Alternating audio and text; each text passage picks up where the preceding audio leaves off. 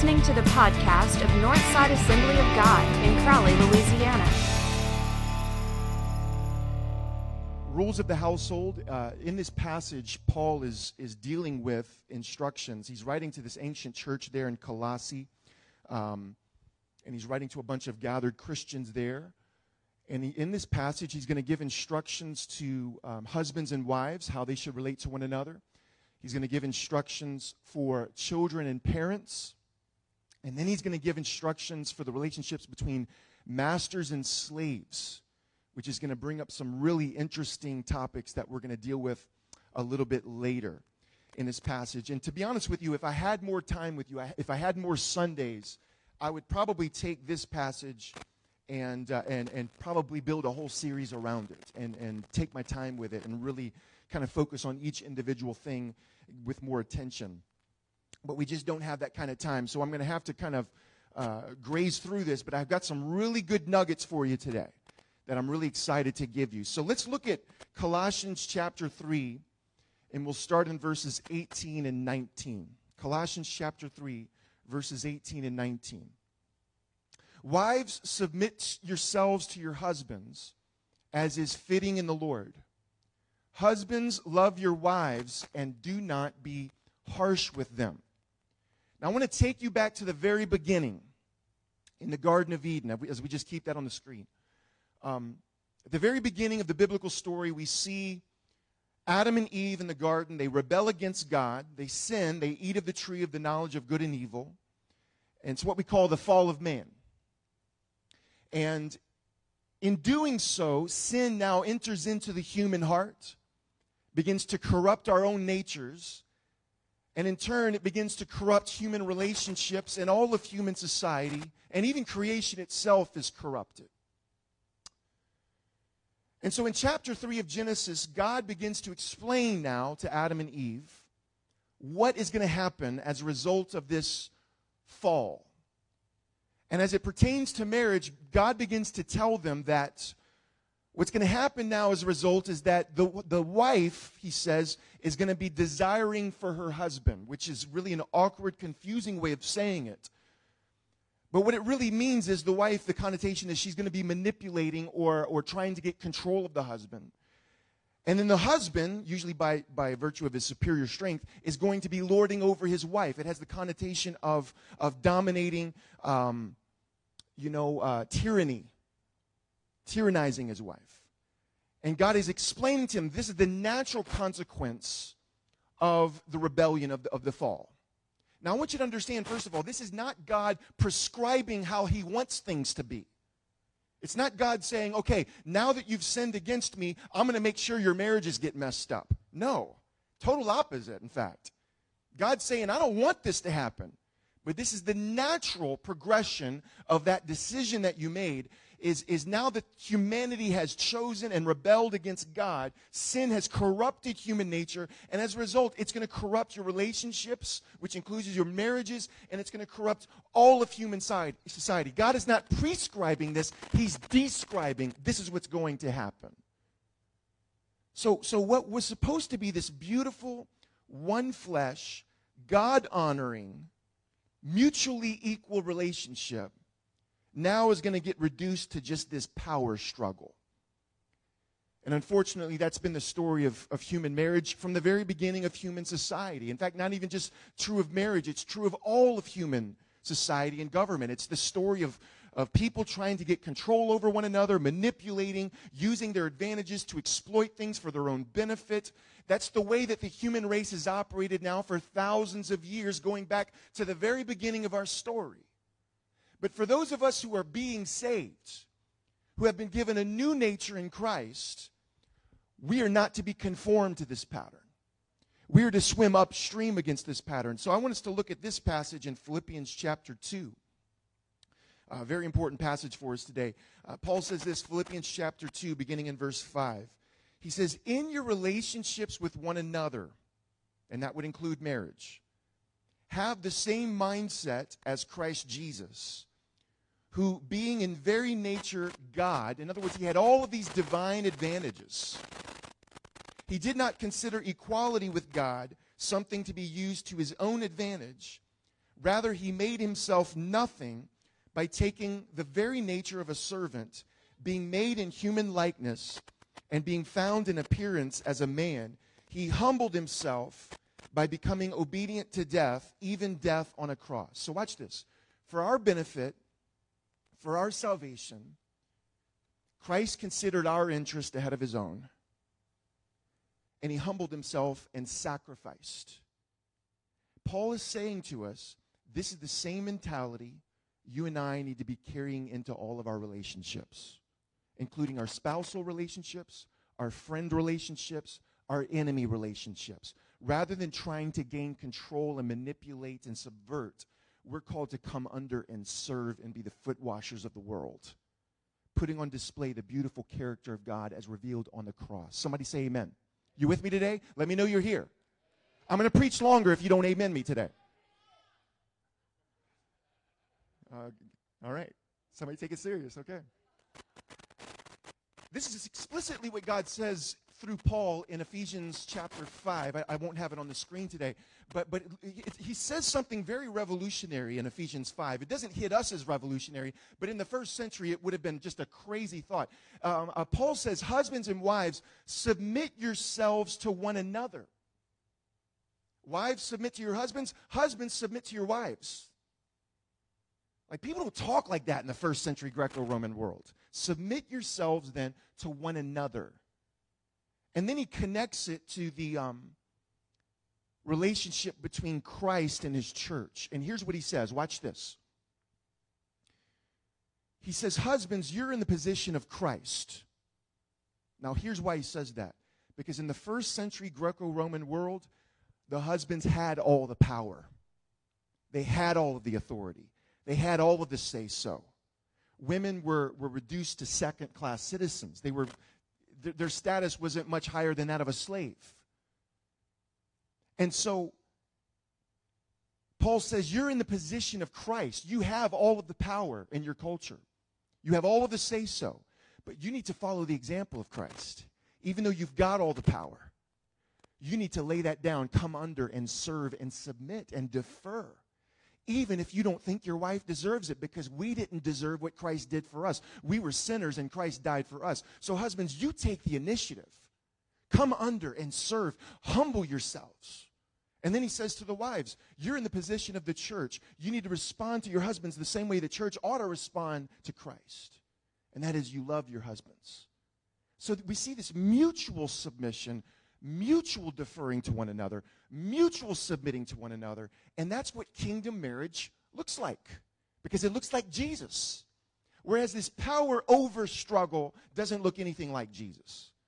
Oh, I wish I had a whole week to teach on this. Well, we got to move, man. We're never going to finish this. So let's look at the rest of this passage. I want to read through it broadly, and then I want to make a few comments. And then we'll take it verse by verse. There's a couple things I want to point out to you. But I want to look at this broadly. I got a few things I want to say. Starting at verse 20. Paul says, children, obey your parents in everything, for this pleases the Lord. Fathers, do not embitter your children, or they will become discouraged. Slaves, obey your masters, your earthly masters in everything, and do it not only when their eye is on you, and to curry their favor, but with sincerity of heart and reverence for the Lord. Whatever you do, work at it with all your heart, as working for the Lord, not for human masters. Since you know that you will receive an inheritance from the Lord as a reward. It is the Lord Christ you are serving. Anyone who does wrong will be repaid for their wrongs, and there is no favoritism. Masters, provide your slaves with what is right and fair, because you know that you also have a master in heaven. Okay, this passage raises some interesting questions. First of all, is the Bible here condoning slavery? Now, up until 150, 160 years ago, half of America would have said, of course, no brainer. It's right there in the black and white. Masters, slaves, obey your masters. God said it. I believe it. That settles it. And you had preachers and pastors and churches not just excusing slavery, supporting it and promoting it and defending it using the Bible. In fact, one of the reasons, not the only reason, there were lots of reasons, but one of the reasons for many of these slave owners why they wanted to convert their slaves to Christianity and to the teaching of the Bible is so that they could use it as a billy club against them. You convince them that this is the Word of God. You persuade them this is God's Word. And then you open up to Colossians 3 and you say, look, slaves, obey your masters. You want to please God, don't you? I'm your master. You need to submit. You need to obey to me. Obey me and do what I want you to do. So the question is, why is that even, let's just be honest, why is that even in the Word of God? I mean, I think most of us believe the Bible's inspired. How many of you believe the Word of God is inspired? My hand's raised. I believe this is the inspired Word of God.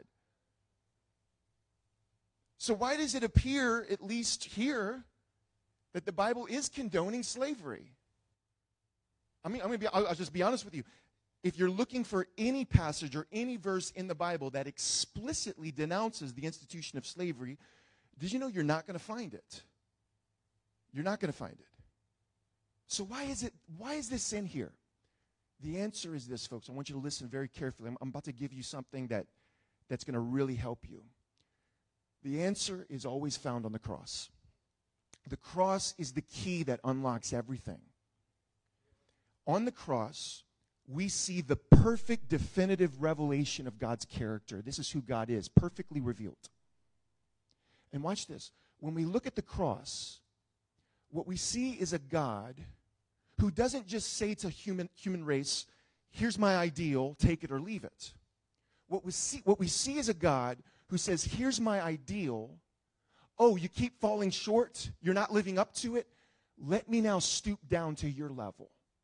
Let me enter into solidarity with you and bear your sin and take on that ugliness. And I'm going to bear that image that is uglier than who I really am so that I can set you free from this and lead you out of it. And if this is the same God who inspired the Bible, then we shouldn't be surprised to find God doing this type of stuff all throughout the Bible if you know to look for it. The cross isn't the first time that God humbled himself. It's not the first time that God took upon himself an appearance that's uglier than who he really is. It's not the first time he was self-sacrificial. He's been doing cross-life-like stuff from the very beginning.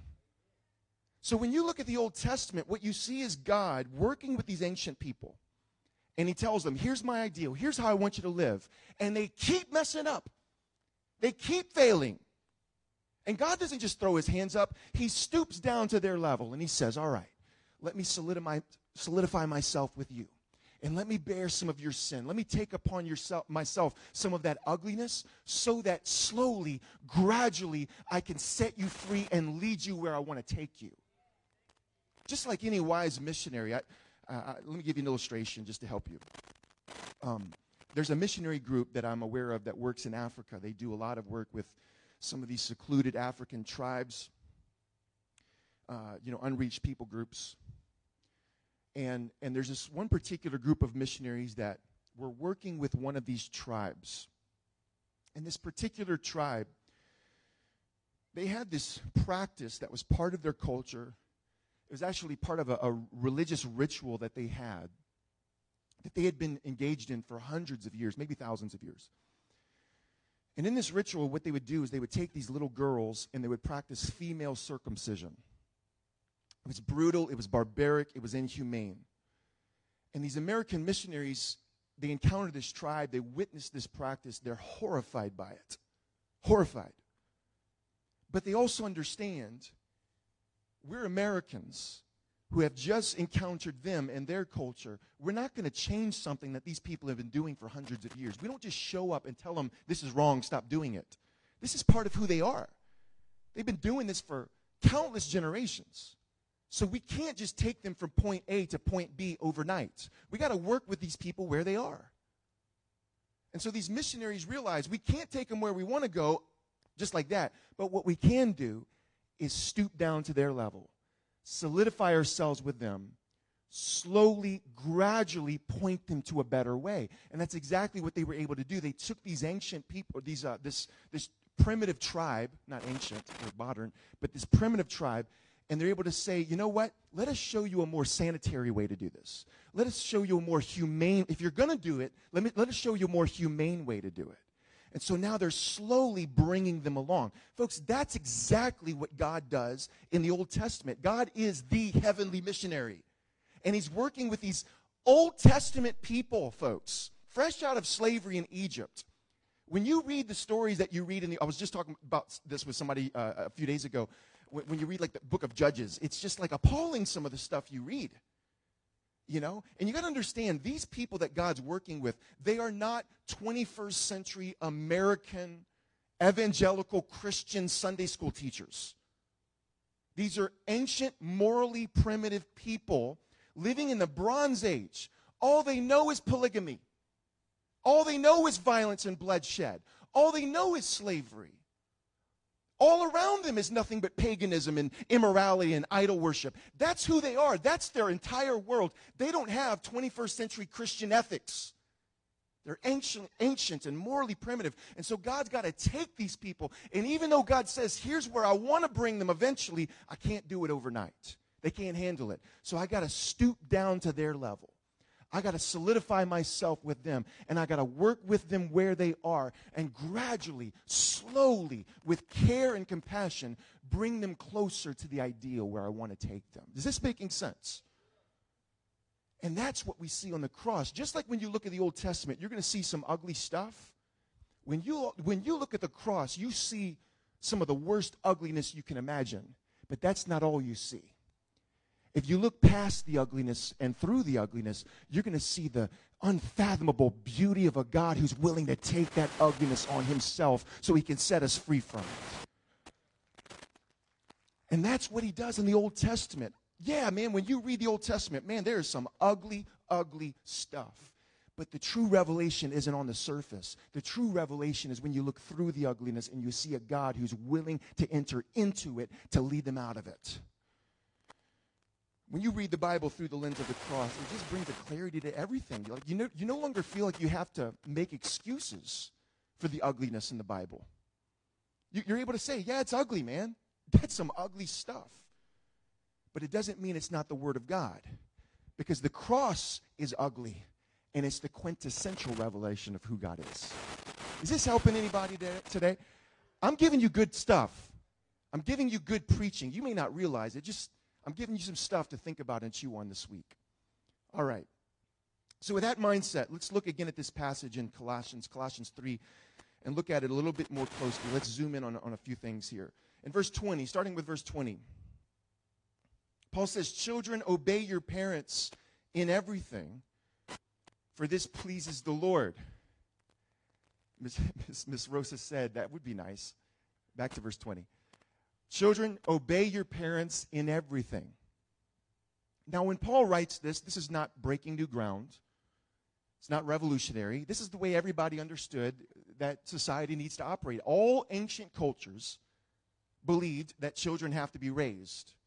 And to be raised, they need to have some rules. Everybody understood that this is not new stuff. You got to have some rules. We learned that through common sense or by experience that if children don't have healthy rules, they go from being little monsters to big monsters. So Paul's not breaking any new ground. Children, obey your parents in everything. Everybody understands that. Here's where he is breaking new ground, though, is the motivation he's bringing to it. He says, children, obey your parents in everything, not because your parents deserve it, not because your parents have inherent authority over you. Obey your parents in everything, not because it'll make you a nice person or because culture expects that of you. Paul says, children, obey your Lord in everything. Why? For this pleases the Lord. And you see, this has very significant implications for those of us in this room who are moms and dads. And it's something we got to work on here. What we've got to learn to do at a very young age, in age-appropriate ways, is we've got to teach our children the reason you obey mom, the reason you obey dad, it's not because my authority is my authority, because it's not. I don't have intrinsic authority over my kids. What authority I do have is the authority I've been given in the light of Christ. But we've got to teach our kids, your one Lord, your one master is Jesus Christ. And you obey mom and dad because Christ, your Lord, is pleased when you do. We got to find ways to instill that into our kids. And it's something really all of us need to be in an awareness of. You have one master in life, one Lord, one authority, and his name is Jesus Christ. Now, Jesus tells me to submit to some things, but I submit to those things not just for the sake of those things. I submit to those things because my one master tells me to do so. So Jesus, for example, tells me to obey the government, to submit to governing authorities, to honor governing authorities. So as best as Ryan Post can, I want to do that. I don't always do it perfectly when I'm driving down the interstate. I try to, but I need to be submitting to the governing authorities because my master's telling me to do so. But it's not because government has any intrinsic authority over me, because they don't. I'm a kingdom person, folks. I belong to a different nation, a different kingdom. I'm an ambassador to this culture, and my one president is Jesus Christ. Now, here's the thing. I say that right now, Jesus is my president. I'm going to get a lot of amens in here. Let's be real. I've been saying it for years. I said it 2 years ago. I didn't get quite as many amens. In fact, I remember saying something like that, and I watched somebody walk out of this room, never came back. Okay? Let me tell you something. I don't care if you leave. I'm not a politician. I'm not trying to pander to a constituency here. I'm here to tell you the truth. And if you're a kingdom person, if you're a Christian, you belong to Jesus. He's your president. He's your Lord. He's your one authority, and we're devoted to his agenda. You can't serve two masters.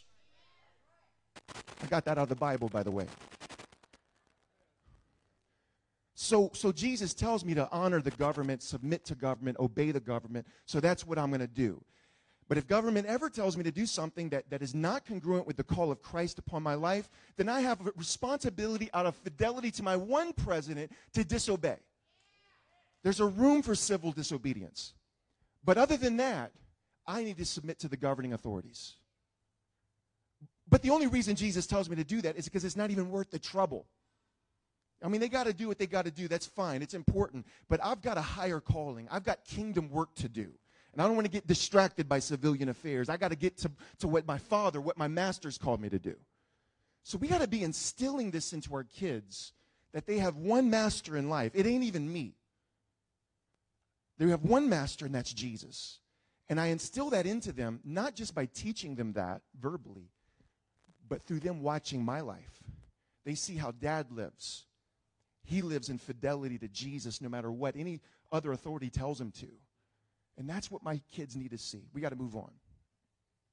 And then Paul talks to the fathers, verse 21. Fathers, don't embitter your children, or they will become discouraged. I just want you to notice in the previous verse, he says, children, obey your parents, plural. Here he just talks to the fathers. Fathers, do not embitter your children. So does this mean that, mothers can embitter your children? Why does he isolate the fathers? Again, it's because in the first century, the fathers had the authority. They had the power. They had the say-so. It was the fathers who were in charge of discipline. The mothers were on the sidelines. So it makes sense in this culture for Paul to only address the fathers. But this is a situation where God is the heavenly missionary, stooping down to the level of this culture, speaking to them where they are. It doesn't mean that the way families were structured in the first century is the way all families always should be structured. God's dealing with them where they are. But see, in our culture, we're not nearly as patriarchal as they were in the ancient world. That's just a fact. And in our culture, mothers do have some power, generally speaking. They do have that influence. They have that role of discipline as well. They share that responsibility. And so it makes sense for us to take Paul's words here and broaden it to include mothers as well. Fathers and mothers, don't embitter your children. That word embitter means to exasperate. It's when we discipline our children in ways that cause them to be perpetually discouraged and frustrated and despair to the point of just wanting to give up. They just constantly see that you in anger, and they just want to quit. And as parents, there can be all kinds of ways we do this, but in a Christian world, one of the ways this is frequently done is we set up standards and ideals for our children sometimes that are just impossible to meet, impossible to attain, just unreasonable, unrealistic expectations. And what can happen is that when a child begins to despair and they feel like they're just never going to be able to live up to your standards and your ideals, what tends to happen is now they try to get a sense of worthwhile and value by breaking those rules. Because one thing that we know about human nature is that everybody needs to have a sense of worth. Every person craves that. We want to feel like our life is worthwhile. We want to feel like we have significance. We have value. Now, us in this room, we know we're supposed to be getting all of that from Jesus. But your children need to be getting that through Jesus, primarily through you. You are the primary worth giver in their lives because their identity is still being formed. And so that child needs to be getting their worth and their value from Jesus through you as mom and dad. And when we hold our children to standards and ideals that are unrealistic, and our child begins to despair that they're just never going to be able to live up to those standards, the pattern that things tend to take is that now they start trying to get that sense of worth and value by breaking those rules because there are other people who will applaud that. So now they're getting life from their peers. And so we got to have standards, first of all, that are realistic. And I just want to say a few things about that. First of all, you got to make sure that it's not about you, that it's always about your kids. I see this a lot of times, especially because our church has a school. And I see it in athletics, I see it in academics, I see it all over the place. It's like almost every day I see this. where sometimes as parents, we feel like we're bad parents if our child is not meeting a certain standard or not getting a certain grade or whatever. And maybe that child's not even capable of reaching that standard, but we feel like it makes us look like a bad parent if our child isn't meeting those certain standards. And so we try to force it on them. And see, that's when you're making it about you. It's not about the kids. Listen, think of it this way.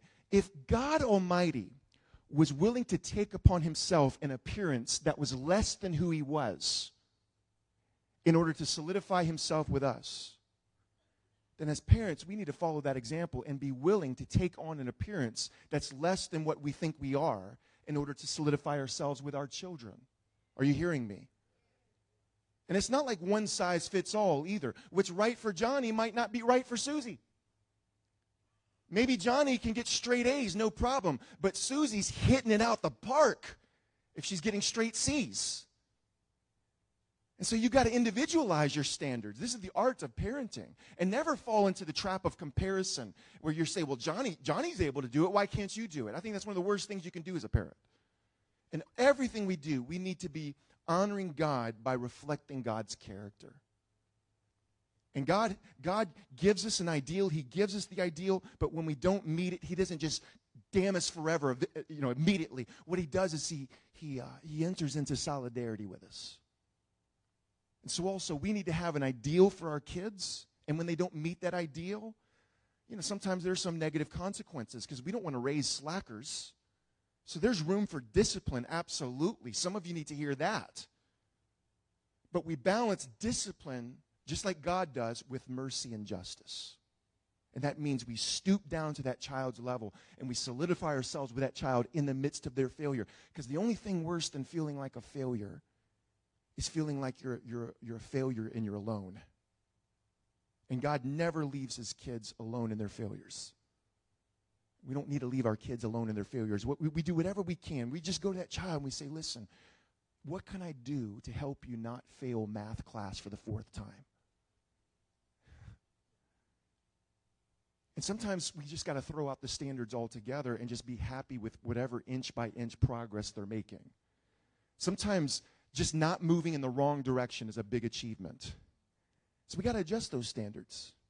And above all, most importantly, they need to feel worth from you. Whatever they do, however they're succeeding, however they're failing, one thing that needs to be constant is they need to know that I have unsurpassable worth in the eyes of God, and they feel that worth from mom and dad. Think of it like this. You imagine a piggy bank, and every time you affirm your child, every time you encourage your child, it's like putting a penny in the piggy bank. And every time you discipline your child, you're taking a quarter out of it. And you need to make sure that bank never gets empty. Because if that bank ever gets empty, your child will have no choice. They're going to start looking for pennies and quarters somewhere else. So make sure you always have a nice stash of money in that piggy bank so that no matter how they're succeeding, no matter how they're failing, they understand, they know what their worth is in Christ. See, this is parenting kingdom style. And we do it out of reverence for Christ. All right, last thing. Let's look at the last bit, the last passage here. Slaves, obey your earthly masters in everything, and do it not only when their eye is on you and to curry their favor, but with sincerity of heart and reverence for the Lord. Whatever you do, work at it with all your heart, as working for the Lord, not for human masters, since you know that you will receive an inheritance from the Lord as a reward. It is the Lord Christ you are serving. Now, I know I spoke to this issue of slavery earlier. Let me just add one quick thing, and then we're going to apply this. It is also important to understand that slavery in the first century Greco-Roman world was not exactly the way slavery operated in the pre-abolition South here in America. In the ancient Greco-Roman world, slavery was very often, most often, like a form of indentured servanthood, where slaves were often paid a minimum wage. It was very minimal, but they did receive a wage, and they could, at least in principle, eventually purchase their freedom. So there was an element of hope there. There was an element of humanization, whereas in the pre-abolition South here in America, you didn't have any of that. There was no wage, and there was no hope of ever getting out. And so there were some very significant differences there, but still, no matter how you cut it, this is dehumanizing service. These men and women have no rights. And they could not, they were just bought and sold like a piece of property. So it was a very different situation, and yet, thank God that most people today understand that this in the Bible is a matter of cultural accommodation. That this is not a universal situation where God wants slavery to always be in existence. No, God's stooping down to their level. Most people understand that. It took us about 1,900 years to figure it out. But by the power of the Holy Spirit, Jesus says the Holy Spirit's going to guide you into all truth. And it took 1,900 years for us to be guided into that truth. But we were, thankfully. Finally, it took a lot of bloodshed, but it happened.